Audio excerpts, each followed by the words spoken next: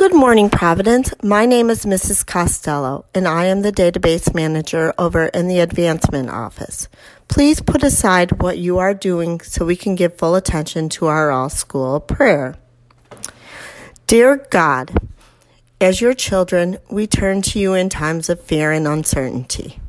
At this very unprecedented time, as families adjust to everyone being home, as businesses and schools close, we ask that you guide people in their new circumstances. Prompt worn-out parents to find the energy and patience to speak words of encouragement to their children. Help our children find creative ways to experience the beauty of all you have created and continue learning.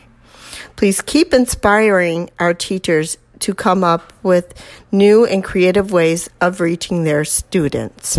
Help people find hope and peace in their families as they feel financial strain during this time of uncertainty, reminding us that you are here for us. Be present now to those people suffering from COVID-19. May they feel your power of healing. Comfort those whose loved ones are sick and they feel helpless because they cannot comfort them. Lord, we are grateful for the first responders, doctors, nurses, medical and healthcare workers that are working endless hours to help find a cure to end the virus. We are so grateful for all the people who are continuing to work each day so that we can eat. We ask that you bless and protect them as they serve us. Bless us all, God, as we learn and endure a new normal. Love me. Now will you please join me in reciting the act of consecration to the Sacred Heart of Jesus.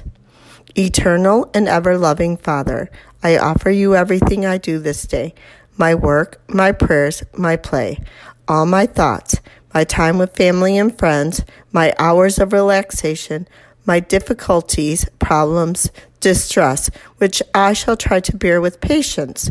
Join these, my gifts, to the unique offering which Jesus Christ, your Son, renews today in the Eucharist. Grant, I pray, that guided by the Holy Spirit and united to the Sacred Heart of Jesus, my life this day may be of service to you and to all you send into my life, so that we can continue to respond with love to the mystery of your call to be your special people. Amen. Heart of Jesus, burning with love for us, inflame our hearts with love for you.